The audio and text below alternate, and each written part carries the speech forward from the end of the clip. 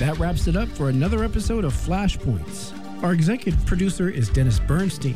Senior producers are Miguel Gavilan Molina and Kevin Pina. Technical director is Mike Biggs. For previous episodes, go to kpfa.org or flashpoints.net. For questions or comments, email dennis@kpfa.org. Thank you for listening.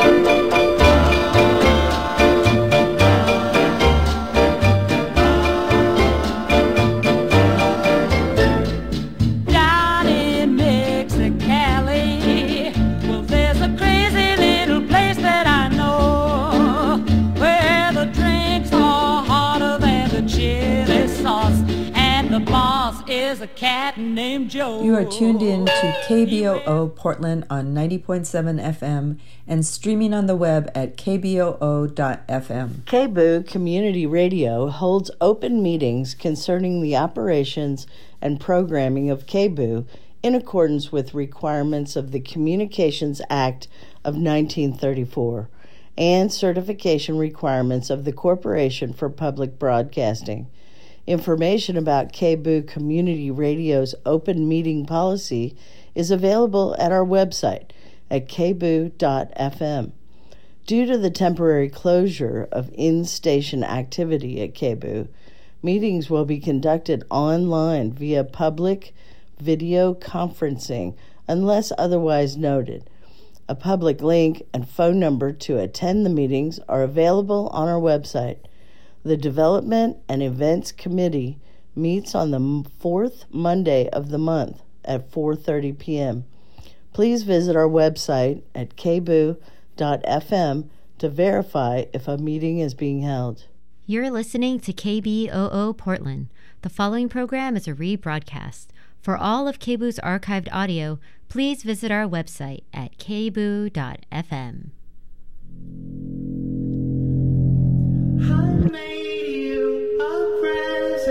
You never expected.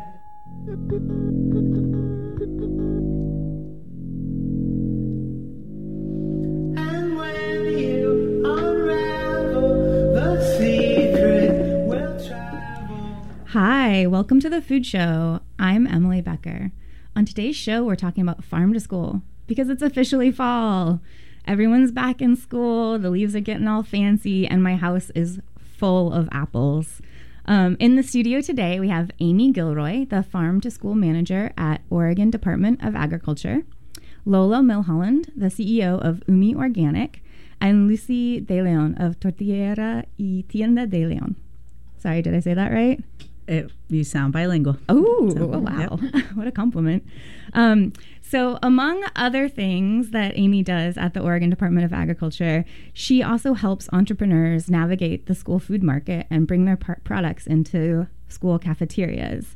Both Lola and Lucy run food businesses that have figured out how to adjust their products to meet school nutrition guidelines and get them in the hands and stomachs of school kids.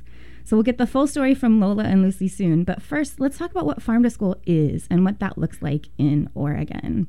So Amy, let's start with you. Tell us what Farm to School is all about. Sure. So Farm to School is a statewide program designed to improve food, nutrition, and agriculture education in schools.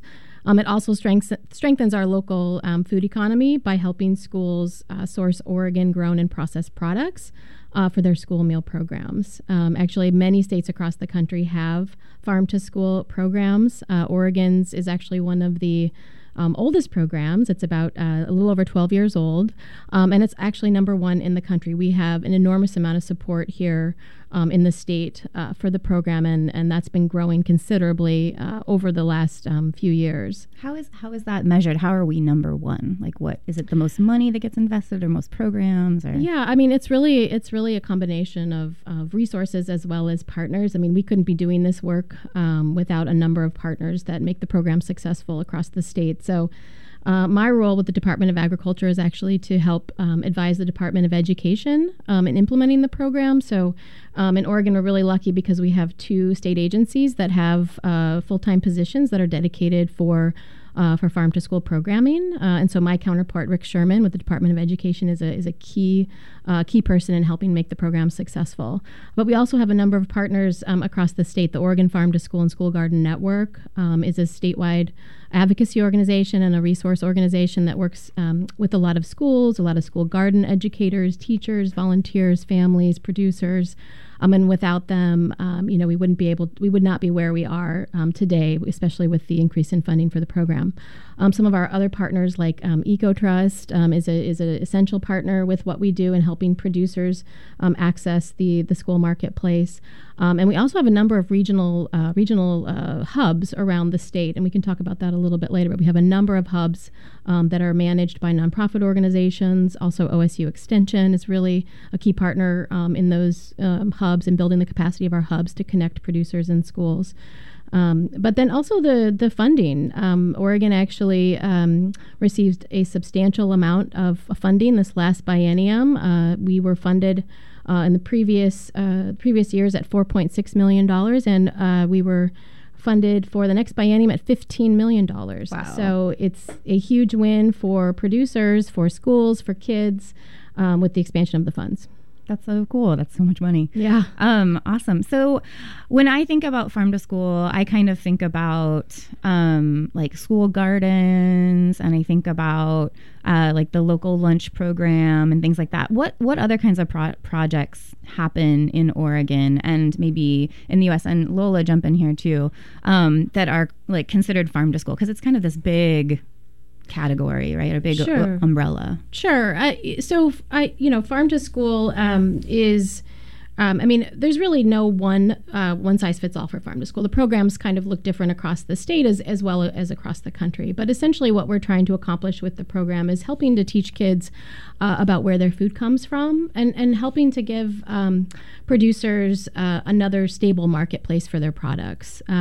We know that it's really not enough to just put healthy local products in front of kids on the school meal, the school lunch plate, or on the tray. We really have to be teaching them about the benefits of eating healthy food, why it's important, but also giving them a chance to do it themselves, right? So having them out in the school gardens, growing their own produce. A lot of our school gardens in Oregon actually, the cafeterias will source the produce from that garden. So it's a great opportunity for kids to try new fruits and vegetables by growing it themselves and feeling empowered to do that, and also trying it in the salad bar. Our salad bars are really popular. We've got great stories across the state about how kids are actually, if they're involved in growing that produce, they're the ones most likely to go to the salad bar and eat those vegetables almost every day. So we think that's a huge success. Some of the other elements of farm to school have to do with what's happening in the classroom. A lot of nutrition education programming or agricultural education programming is provided through farm to school funds, and a lot of those curricula are delivered in classroom settings as well as outdoor experiential education settings as well.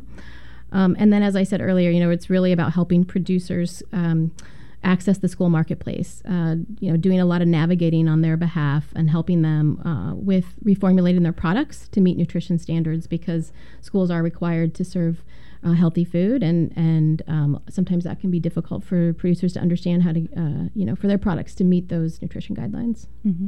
And so when you say producers, you're specifically talking about somebody who makes like a manufactured product, not like a farmer? Well, I'm using that term pretty broadly. So producers, ranchers, seafood harvesters, processors, food manufacturers are all part of the farm to school equation. Ooh. I love that there's also boat to school. Oh yeah. Do we have any boat to school programs in Oregon? You know, we did have a very popular boat to school program with the Ben Lapine School District, where they were sourcing seafood from the Oregon coast up near Astoria, and also were inviting fishermen and seafood harvesters down to Ben Lapine School District for visits with the kids, as well as taking kids out to the fishing docks. And so we have, in the past, yes, funded boat to school projects. Mm-hmm. So cool. Yeah. Can I ask you a question, Amy?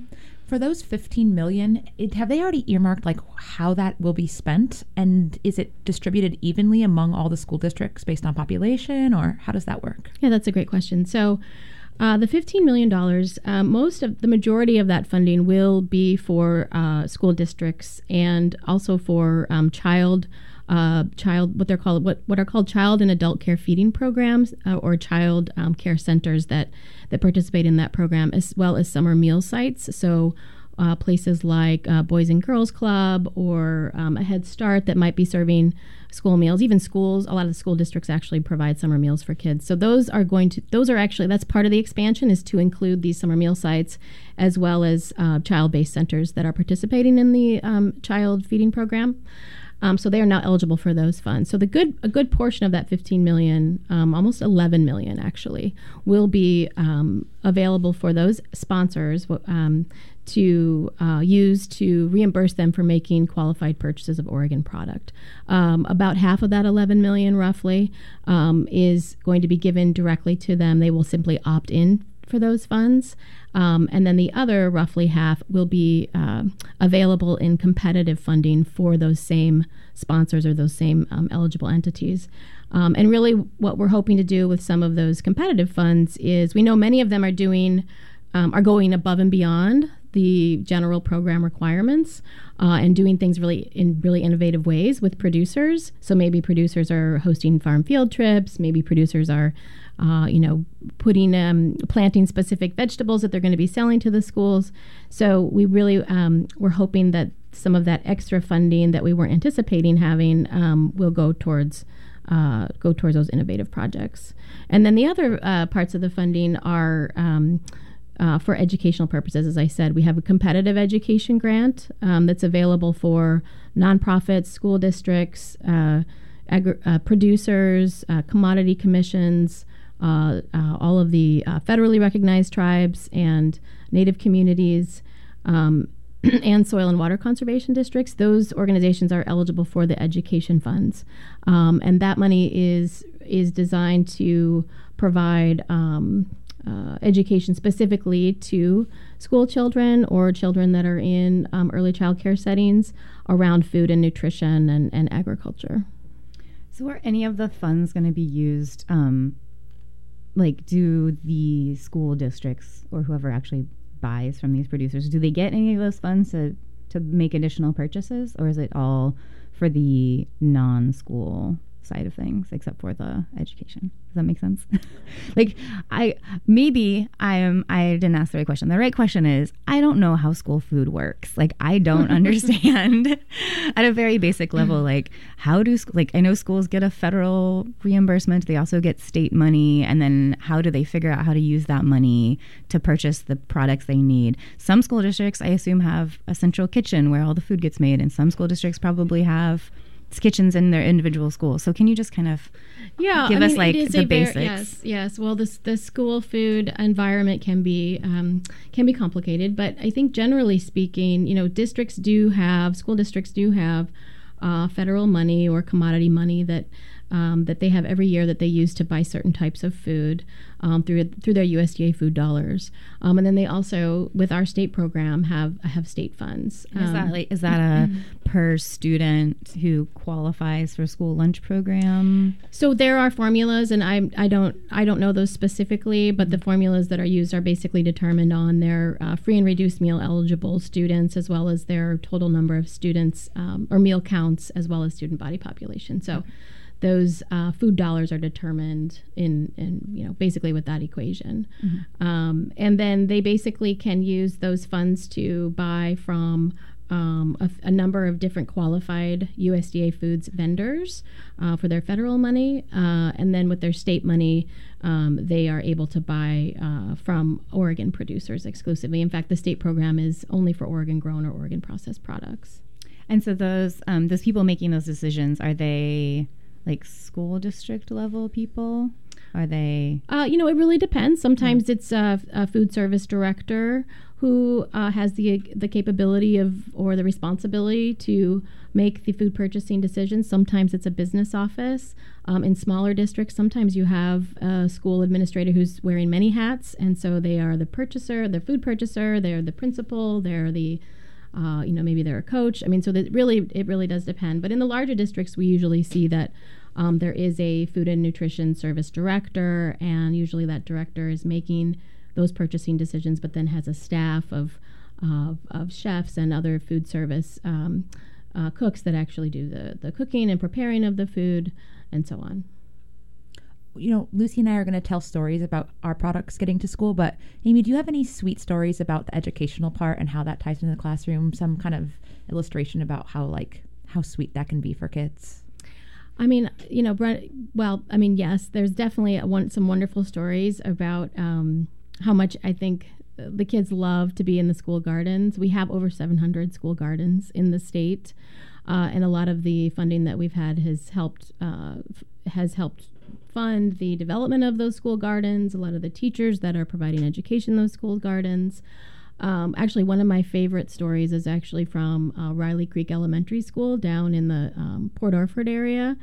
And they had a farm-to-school program for many, many years in connection with their OSU Master Gardeners program. So the Master Gardeners were out in the school garden with those elementary school kids for, probably almost 5 or 6 years now. And one of the things that we noticed was we had the principal from that particular school district tell us a story about a month or so ago. And he was telling us that he has a number of high school students who absolutely love the salad bar, and they can't buy enough produce for the salad bar because those kids actually went to Riley Creek Elementary, and they've been eating vegetables and fruit from the salad bar for many, many years. And I just thought that was a really good awesome. Testimony to how the programs can be effective, and that we are really seeing the behavior change that we want to see with Farm to School as a program. Very cool. Yeah, that's great. That's cool. Can you tell us a little bit about what is that education program, or what do some of those education programs look like? Is just somebody come into the school and they teach about different produce, or is it tasting things? I know there's some garden education. Yeah, I mean, again, that it's we let the communities decide what type of programming they think is necessary. The education really. What we're looking for with those funds is, every child that's part of that education product getting at least 10 hours of education of food, agriculture, or nutrition, whatever it is that the school community is really focused on. And so we don't try to, and a lot of times we're looking for those for that curricula to be aligned with state standards in education, Common Core, or even science, math, and language standards. But really, it's up to the school district to decide how to use those education funds. A lot of the funded projects have helped make connections between health outcomes, agriculture, and even just understanding the agricultural workforce as well. So some of our education funds have been used to help educate kids about food processing, taking them on field trips to food manufacturers or farms. So it's pretty experiential. Yeah. Very cool. Very cool. So I think there's probably, I think you've said it a couple of different ways, but just to kind of really make it clear, what are farm to school programs trying to achieve besides educating children about where their food comes from? I think there's some other kind of goals there, especially around economics. Sure. I think one of the things we're trying to do is, we're really trying to get more fresh, healthy, local products into the school marketplace. And I think that takes, that takes a little bit of lifting from everybody to make that happen. I think we're trying to we're trying to build a school-wide culture of health as well. So we're really trying to see, I mean, many of us, maybe just me, or maybe Lucy and I can remember that, when I was young, I didn't always have the healthiest options in my school meal program, but the school meal program offerings have changed dramatically over the last 30 years. And some of that is because some of the federal legislation that has changed to improve nutrition standards and improve the types of offerings that you're seeing within those cafeteria meal lines. So, I think we are trying to create more of a place, especially in the cafeteria, where there's a variety of healthful options for kids to choose from. That's definitely one of the things we're trying to achieve with it. In terms of the economy, I think schools can be a stable marketplace for producers to sell products. Do you mean stable in that they're going to be able to sell year after year, or like quarter after quarter? Yeah, in the sense product? Of it's reliable. Yeah. There's quite a few. I think the institutional food service market is something that we are starting to understand more, and realize that many people are eating meals in institutions, whether that's schools or hospitals or business campuses, college campuses, every day. And that's an untapped market for local producers. Mm-hmm.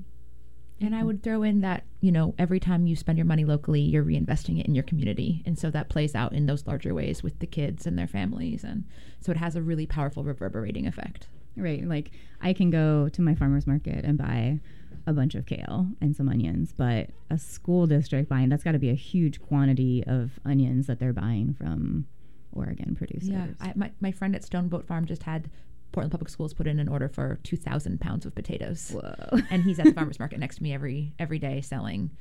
Jesse, right? Yeah. Selling 60 pounds of potatoes, you know? Yeah. Right. We do see that happen actually kind of in the shoulder seasons where producers have a bumper crop or they have surplus, and there are the larger districts that are able to, to purchase those vegetables or that surplus product. And so we do have farmers contact us a lot with those situations. Yeah. So it seems like one of the challenges for farmers would be figuring out scale. So if you're a small producer and you don't grow 2,000 pounds of potatoes or whatever it is, like how do you get access into those institutional markets? Is that something that you guys are working at the Department of Agriculture? We are trying to help producers overcome some of those barriers. One of the other grant programs that was created as a result of this expansion of the program this past biennium was an equipment grant for producers that intend to sell to schools. A lot of times, especially with the smaller producers, is when we hear about some of the barriers that they face in entering the school marketplace, it's often about scale. They may not have some of the equipment that they need for harvesting or handling or sorting and packing, even washing stations, some of the food safety requirements now that producers are needing to come into compliance with. So we will be making available an equipment and infrastructure grant as part of the expansion of the funds that will help hopefully offset some of the costs for producers that are interested in the school marketplace. Nice. And it seems like a challenge on the other side of, a school district would be just, it's so much easier if you can go to one place and order the same thing every month and they have the same thing. But if you're talking about what's local and in season, then you don't necessarily have that. So yeah, and we do have a lot of districts. We have a lot of distributors who carry a lot of Oregon product and they carry seasonal products. So we do have districts who buy. There's many ways to buy Oregon product, right? So they can ask for a local list from their distributor. They can buy direct from their farmer. But yeah, a lot of them do actually use their broadline distributors to find Oregon product that qualifies under the grant program. That's very cool. So we've got this big pile of money coming. Very exciting. You mentioned one of the new grant programs. I think you said that there are a couple other new grant programs. Can you tell us what those are going to be? Yeah, so one of those was the equipment and infrastructure grant that will be available for producers.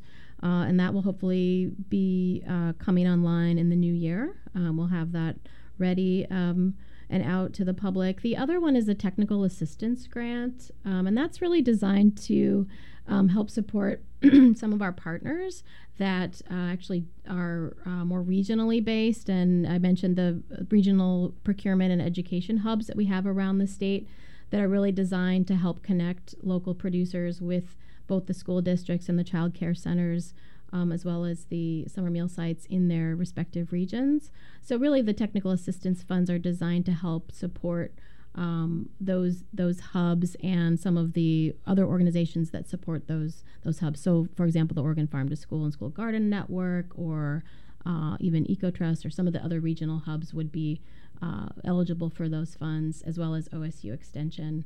But that's really about building the capacity, because there's so much farm to school programming happening around the state. As I mentioned, we have 700 school gardens that I'm sure a good majority of them have school garden education programming. We have over 300 producers or processors that are selling into the market. We currently have over 140 school districts that are from last year's numbers participating in the program, and that's only going to grow with the expansion of the money. So it's really important that we have partners, on the ground that are able to be responsive to the needs of both producers and schools in getting connected, as well as the nonprofit organizations that are supporting the school garden education that's being provided. Awesome. So if I'm a producer and I want to get one of those equipment grants, like, where do I find out more about that? What do I have to do? Well, you can you can definitely contact me. That is something that will be overseen at the Department of Agriculture. We're in the process of actually preparing the request for applications. So we're probably a couple months out, but I'm sure there's a way for people to get in touch with any of us here if they want to, or they'll be giving that information probably at the end of the show. But yeah, they can definitely send me an email, or do you want to just say your email right now, just in case anybody has their pen at the ready? Yeah, absolutely. And they need a new cold storage. I don't know what they need, what equipment they need, but sure. So my email is agilroy. That's AGILROY @oda.state.or.us. So some of the funds, I don't know. Maybe some of the new funds are going to be helping out what we want to talk about next, which is how you get a producer connected to a school and everything you have to go through to make that happen. So we've got two of those stories. And first we're going to talk to Lucy. Lucy, your business, Amy said earlier, your business is exactly the type of business that she's hoping can get connected to schools, and now you've done it, which is great. So can you tell us just a little bit about your business, where it's located, why you started it, everything about who you are? Yep. So my name is Lucy, and our business name is Tortilleria y Tienda de Leones, and we are located at 162nd and Gleason. So we're right on the divider of Portland and Gresham's, but we're on the Gresham side. Mm-hmm. So we've been there for 20 years. My history, do you want to go back to my history too? Absolutely, okay. Yeah. So I was born in Texas. I'm the youngest of 6.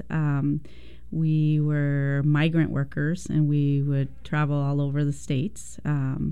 We would get contracted to work and pick different crops. And me being the youngest, I got to work too. So I started at the age of 6, being out there in the fields and really knowing, there are some crops I did like. There's other crops that we just... What was the worst? I think cucumbers. Yeah. And that was in New York. So we would sometimes work in the snow too. So, but great memories though. Oregon, in the meantime, Mom would be selling her tamales out in the fields. We would help her in the morning. We would get up super early, so she can get meals that she could we could prepare so she could sell during lunch hour. So she would be working, lunch hour would come around. When you say get up early as a farm worker, what does that mean? Because you're already getting up early. Yeah, 3 a.m, you Wow, know, yeah. depending. So out there in the fields, you know, there's a lot of, you know, men that would come, you know, sometimes not having their spouses, and they didn't want to cook. They knew, you know, Francisca, who's my mother, would bring, you know, hot lunches, you know, in a cooler. So she would always take advantage of that. So growing up, you know, she would always, you know, I would watch her, you know, like always, you know, if there was a moment, if you could do a sell, let's sell, you know. And that's kind of been in me too. My husband always laughs like, oh, Lucy, you know. And I said, hey, you never know. But anyway, so Oregon was our last stop. I was 10. We came contracted to come work here at a berry farm. And Mom, I mean, here too, even though it was a cannery, she would be selling there too, tamales and gorditas, and other people would order special things, and she would say, you know, someday, you know, we're gonna have our own place, Lucy. We're gonna have our, and here we are. So so we've been 20 years, and 2017 it kind of really got into me, like we need to have, you know, start selling our product, you know, to school lunches. So it started as a restaurant. It's a deli. Deli style. I don't call it a restaurant because it's like, because we make tortillas, we make our chips, we have a kitchen. We actually now have 2 kitchens, but I call it more of a deli. Yeah. So why schools, Lucy? Why in 2017 schools?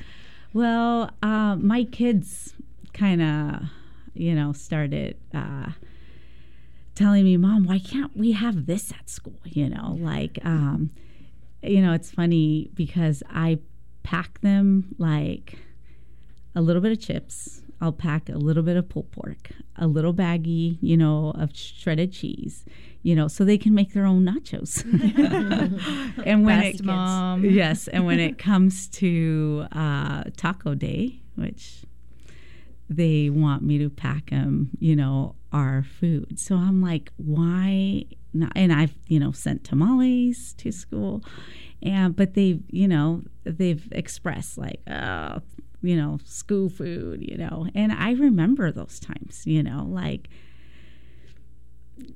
I don't recall, like Amy was saying earlier, I don't recall there being a salad bar. And now every time that I have that opportunity to go to school, there's always that choice. And I'm like, this is awesome, you know.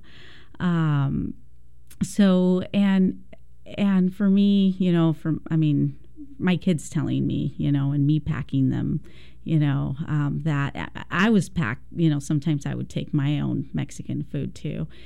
But for me, it's really important right now, especially in this time, to have kids try other foods, not stick to the same, you know. I mean, there's a lot of foods still that they're serving that I can remember from when I was a kid. Like rectangle-shaped pizza? That's the thing I always remember, is like the rectangle, like squares of pizza. Yeah.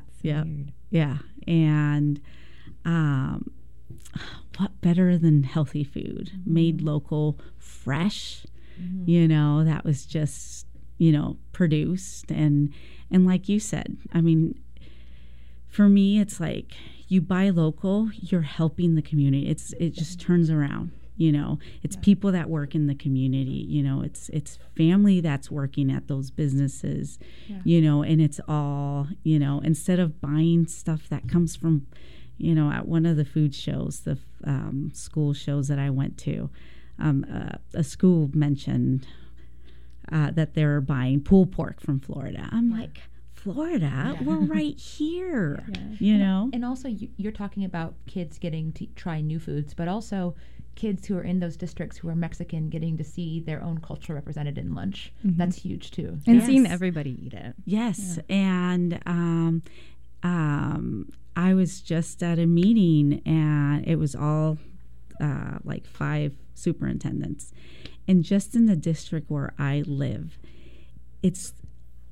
they had over 40% of Latinos living there. I mean, in the population for the school, and it's like, oh my gosh, I mean, and stories that I've heard for where we are delivering our tamales.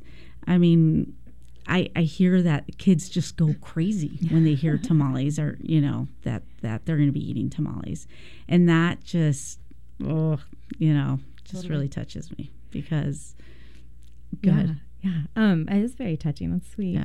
So you had the idea, you wanted to get your products into schools. How did you actually make it happen? Well, I contacted Amy. So I she's the key. Yeah, she is. And she's been such a big asset. I mean, I couldn't have done this if it wasn't for her. And I know I bugged her a lot, but she first said, Lucy, you have to, work on this first. And there's all this steps. It's not just, here it is, no, because schools want it this way. And then we have to meet certain, criteria, so much, and at first I thought, oh my gosh, this is going to be impossible. Like this seems so overwhelming because one, we are not a big company who has, that, staff with that many people that can work on this project. No, it was me. What were some of the requirements that were challenging? So for like our corn, that was one of my biggest challenge. The corn masa that I was using, that I've been using for years, that I can remember as a kid using too, that brand, they said, no, it's not, it won't be it's not acceptable, to use. And why is that? Because it wasn't whole grain, and they needed something that did meet that requirement. So I had to look for another, masa. And I remember, can I share the story? Yeah. So I remember going last year to Local Link, and I think it's like a week later, I got a phone call from Portland Public Schools that there was a fire down in California, and their producer wasn't able to make the tamales, and they said it was like 15,000 tamales by next week. Wow. And I said, I'll do it. But there was a little hiccup. I needed the masa, which I couldn't source here. So I had to, push some buttons, and I found what I needed, and it was made in Texas, but they could deliver it to California. And by the time I got it from California over here, I had a week to deliver those tamales, and it was like a weekend. So I said, I have to go pick it up. So we ended up, I actually sent my dad, who's in his 70s, late 70s, and he drove all the way down to, it's a really funny city name, Rancho Cacamunga. It's close to LA. And he went to go pick up my masa. Wow. So, and he just went and came straight back. And you must really care about being in schools to go through all of that effort. That's like a lot of work. It was, but let me tell you, it was so humbling. I mean, I'm going to get teary because it was a dream, I mean, it's just to get your product, there. And I had even friends tell me from PPS, oh my gosh, my kids had your tamales today, and they're so good, and so that was really rewarding. So, Lucy, how often are they on the menu at PPS, and how will people know so that they can send their kids to eat your tamales? So PPS features local, like they feature a local meal day, or I'm not sure if it's a whole week or the day or something like that. But so they feature it on their menu. Okay. And yeah, that's if they see the word tamales, will they know that it's yours? Possibly. You know, because it says local, yeah, I don't know to what extent, you know, what name, you know, what else they put besides local, but yeah, it was exciting. Cool. Yeah. Very cool. So you mentioned that the students have been responding and really liking the tamales, but have the schools also given you any feedback, or the school district? Have you heard from them? Yes, there's one school district, Umatilla. She says, Lucy, if I don't have the tamales, you know, once a month, you know, the kids are bugging me about it. So I'm like, that's great. So she's serving it at least once a month, but I've heard just great feedback. This past Monday, I went to go deliver. It was over 8,000 tamales to one school district, and one of the nutritionists, which I had never met, she told me, Lucy, you know, I've been at this district for over 20 years.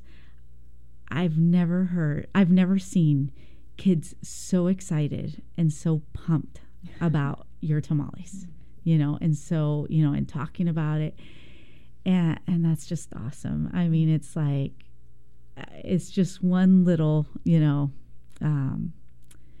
just one little, how do I say it? I'm thinking in Spanish now. I got to process it. And so, you know, just one little part of our culture, you know, showing them, you know, that's one. And then, you know, it's, for me, the most ideal thing would be, you know, having different food days at school or something. You know what I mean? Yeah. Like this week we'll have, you know, Mexican food. Next week we'll have, you know, Japanese food, you know, following or something like that, you know, just to show kids like, hey, this is, and I mean, there's so many nationalities out there, you know, it would just be awesome to see something like that. Totally. Yeah. And I think what Lucy's describing too is what we are trying to achieve with Farm to School, in the sense that we're trying to make the cafeteria a place where kids want to be, where it's fun, where they are able to try a lot of different types of food from different cultures from all over the world. I mean, that's really what I think our vision is for Farm to School, is making, you know, school lunch cool again, and making it a place where kids feel safe, where they want to try new foods. It's a fun place to be. It's interactive. And I think that we're able to, you know, we're starting to see some of this happen now with a lot of these different types of projects. The other thing I wanted to mention really quickly too was Lucy had mentioned that she and I connected at an event called Local Link, which is an awesome event, which is something that EcoTrust and some of our other partners in Farmed Institution co-sponsor every year. And it's really a marketplace event where local vendors are bringing products, and we bring in a lot of hospital and school buyers and other buyers to come and get to know these vendors, try their products, and then hopefully make a sale later on. And that's where Lucy and I really started to work together. And as she said, there are a number of nutrition requirements to get products into schools, and that's really where we started to work together. And if you are a food manufacturer or a farmer and you're interested in selling to schools, look up Local Link. You can sign up. It's in November. So November 13th. 13th. Yep. Mm-hmm. So, yeah, we'll put a link for that on the website as well. Lucy, thank you so much. If people want to eat your tamales, but they are not a student, how do they get them? Okay, so, one at our location, 162nd and Gleason, and it's Tortilleria y Tienda de Leon's, but we also have them at all the New Season stores in their deli case, at Market of Choice, and Green Zebra carries our product too. World Food, and then food co-op. Food Front? Fruit Front. Yeah, Food Front. Yeah. And those are just some of the places. Yeah. Awesome. Yeah. Cool. Thanks. Mm-hmm. So let's turn to Lola. Your company, Umi Organics, makes noodles. And you've also similarly gone through a lot of work to get your noodles ready to be able to served at school lunches. And we want to hear about that. But first, tell us what your company is, why you make noodles, why you started the company. Sure, yeah. I feel like it's all tied together. So if I can do it all at once, Emily, I'm going to. Absolutely, is that okay? Yeah. So I grew up here in Portland, and I attended the Japanese immersion program since I was 5. It starts in Richmond Elementary School. And then I was the second class of this school, so we moved our way into Mount Tabor Middle School and then Grant High School.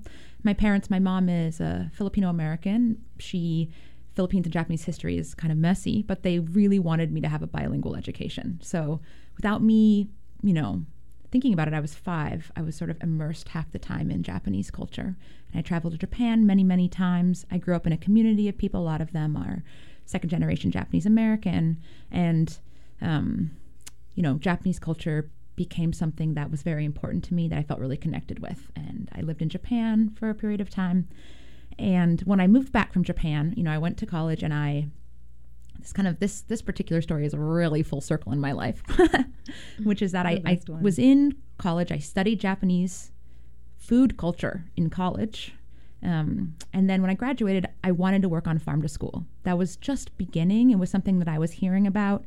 It's 2007, so right when the movement is beginning. And I know this organization, EcoTrust, is doing it in Portland. So I apply for an internship there, and I start working on Farm to School. And I really still see Farm to School as this incredibly powerful tool for equity, because all school kids get to eat school lunch. And if we can bring them the best food that we can, and that should be our goal, is that all kids can get the best food they possibly can, then we're doing a service for our communities, for their brains, for their ability to learn, for our economy. And so my heart has beat for this for a really long time. And I realized pretty quickly that the legislative process was maybe not my favorite part of that job. So I kind of moved more towards communication, advocacy, marketing.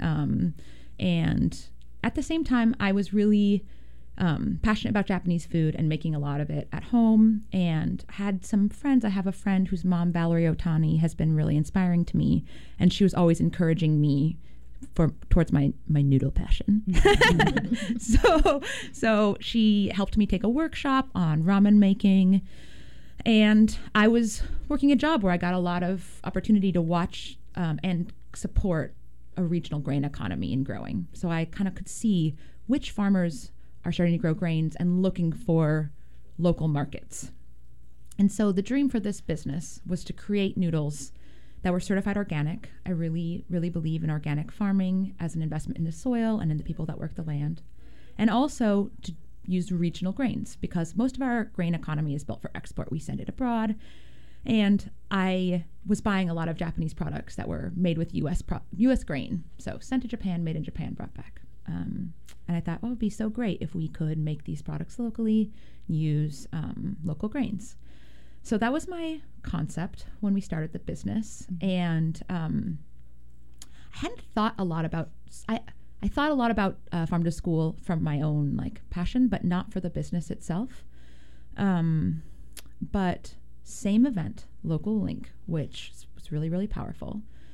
I was at that event, and I was serving ramen samples, and a school district came up and said, "Is that a yakisoba noodle?" A yakisoba noodle is a cooked noodle.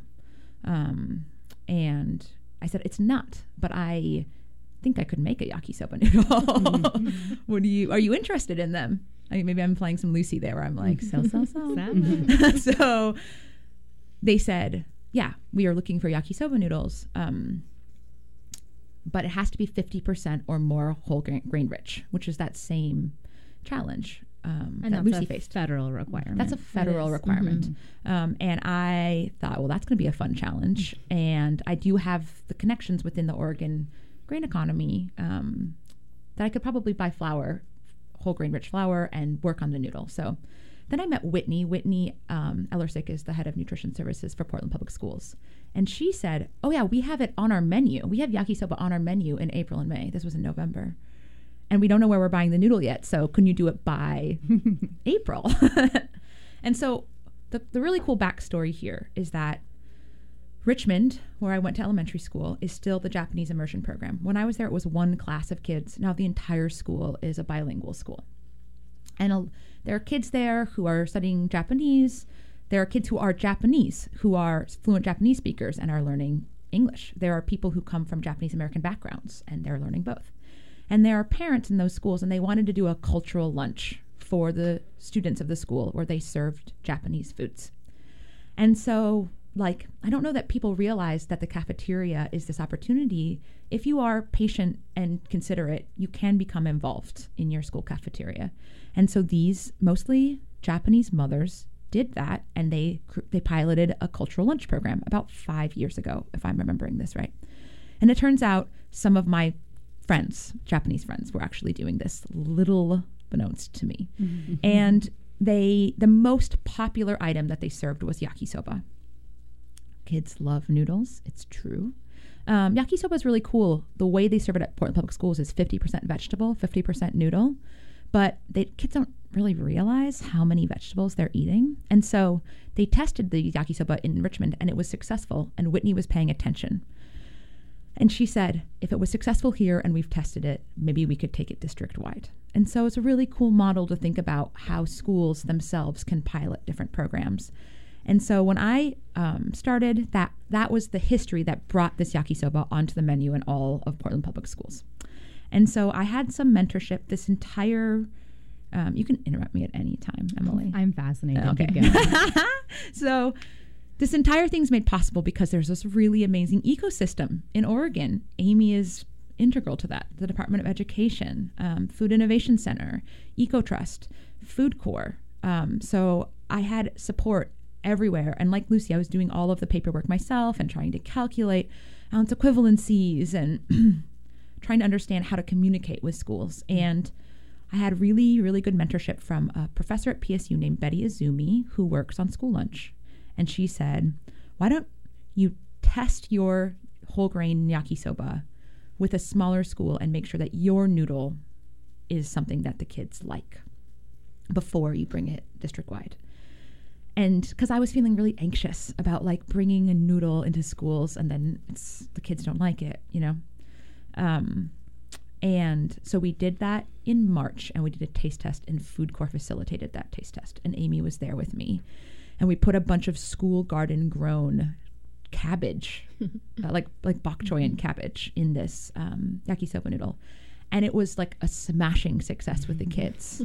And so I knew, okay, we have a good chance with this. This is going to go well. And it also just filled my heart to the brim, And so we served the noodles first time in May, and then they were served once in September, and they'll be served on the 23rd of October. So if you're a parent in Portland Public Schools, look for yakisoba on the menu. Send your kids with school lunch that day as money. It's a great way to support schools. And my big message from this entire experience and hearing Lucy's incredible story is that people have a lot of preconceived notions about school lunch, and it's like baggage they carry with them, almost like a filter. So they just think school lunch is going to be crummy. And the amount of work that these school districts are putting in is extraordinary, and the number of relationships that they're holding and the care that they bring to them. And school lunch, there's a lot better school lunch than you think, and there are options that are really excellent. And it's worth the time to pay attention to that menu, to go in and have lunch with your kids sometime, to meet the people that are running the cafeteria and participate and realize just how much better it is and how continually it's getting better. So that's my big message. Awesome. So, it sounds like the districts are doing a lot of work. You just illustrated that. But you also had to do a lot of work. You had to source all of the grains and the flour and Camas Country Mill. Camas Country Mill is a mid-scale mill, and so they're going to have enough flour that I can support school districts, and that's really, really important. That someone has to be large enough that they have the supply the steady supply that I can make the noodles. Yeah. And so you're sourcing from them, and they're sourcing from they grow some of it Oregon. themselves, and then they contract out to some growers. That's very cool. So what's different? So your product that you have on the shelves in grocery stores is a ramen noodle. And so what's the difference in like the grain content? Like, did you have to invent a whole new thing, or is it similar? I had this help from a awesome guy named Alex McGillivray, and we tested. We got tons of flours from Camus, and not only Camus. And I had some ideas about what the noodle should contain. I thought it would need a lot of durum or semolina, because that's a whole grain flour Italians typically use for pasta, and it's very high. It's very strong. But when we boosted the content a lot, it didn't really work. And so we were just playing with mixtures. So we are using an Edison flour, which bred in Washington and grown by Camus, and then also a durum flour. And it was just like a lot of rapid succession testing, pretending to be food scientists, change one factor, change one factor, change one factor. Sounds like you are a food scientist. No, not true. But the difference is that our ramen noodle is not cooked. You can get it at grocery stores, natural food stores, and co-ops, and Uwaji Maya. It's not cooked. You have to boil it yourself. And it's got whole grain barley flour, which we get from a smaller farm down in Umpqua Valley called Myrtle Creek. The yakisoba noodles we haven't brought to market yet for a lot of different reasons that I won't go into right now, but I'm working on it. And they are this mixture of durum and Edison and sourced from Camus Country Mill. So it's a cooked noodle, and schools all have different setups, but Portland Public Schools has ovens. And so the noodles had to be able to be cooked in an oven. So the fact that they're pre-cooked is crucial in this setting. So the vegetables are roasted on sheet pans. The noodles are roasted on sheet pans. And then they're tossed together and tossed with sauce. And then there's chicken on the side. So that is how that preparation is done.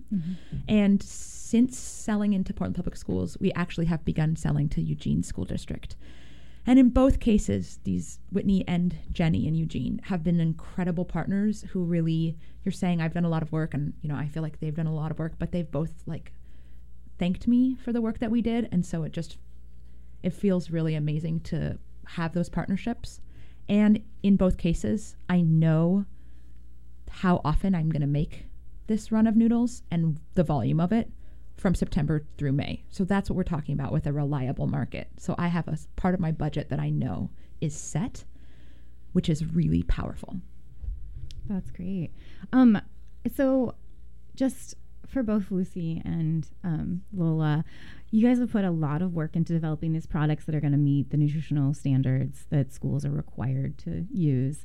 And it's cool. You have these new markets that you're working in. And you're getting the really good feelings of hearing kids say they love your food, and you're getting that good feedback.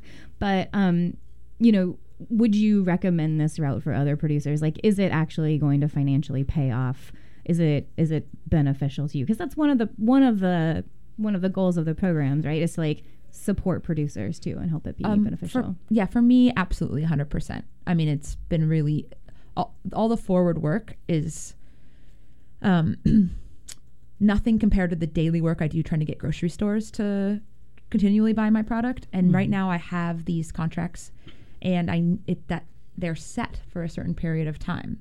And so I can hold those relationships I want to hold dear, but it's not a constant grind to sell and make sure that I'm still selling. And because of this farm to school funding that this last legislative session brought, I'm getting paid a fair price for my product. And it's at a volume that really makes sense for me. So I would love for other school districts to also bring yakisoba onto their menus. You can give tamales. Absolutely. And tamales. Give us a call. It's a really great market. I'm really glad. I'm grateful. Yes. So I have to say, last week I sent about 30 emails, and it all just takes our effort too. But this week I'm meeting with 7 school districts, And I'm applauding. Yeah. You can't hear it. This morning I had already one meeting, and she says it's on. She's like, I was working on my menu for November, and I paused because I knew we were going to have this meeting, Lucy, this morning. So she's like, we're definitely going to put you on there. But yes, I think it's well, worth all the time and effort we put in. I also have to say, Natalie from PPS helped me too in the beginning too, because you said yours. You got your order for April. Mine was like... Yeah, no, I had months. It felt very short to me. Yeah. Well, the pressure was on. But for me, I've always been like that. The more pressure, the better I feel. Good to know that about yourself. Yeah. So, but... Yeah. So school districts. Call us. School food. Yeah, and I think it's worth thinking. People can reach out to Amy, but the ovens, following nutrition standards, like kind of think it through and see, does my product make sense in that setting? And if it feels like it might, Local Link is a very good place to start. Mm-hmm. Awesome. And one other thing too is that's really what the funds are for. The Farm to School funding is to help get producers or food manufacturers like these guys sort of set up, get them introduced to districts, figure out what works.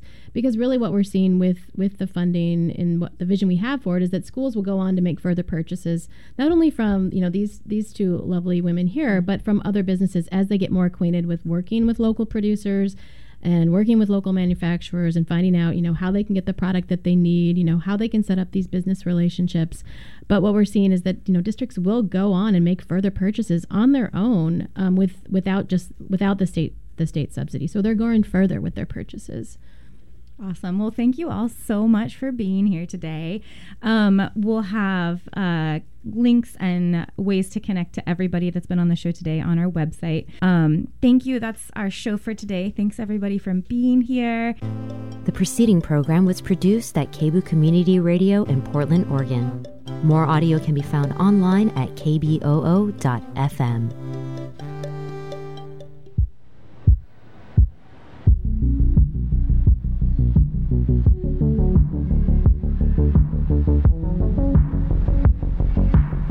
You're listening to KBOO Portland. Coming up next is Jazz Lives, right after these news headlines.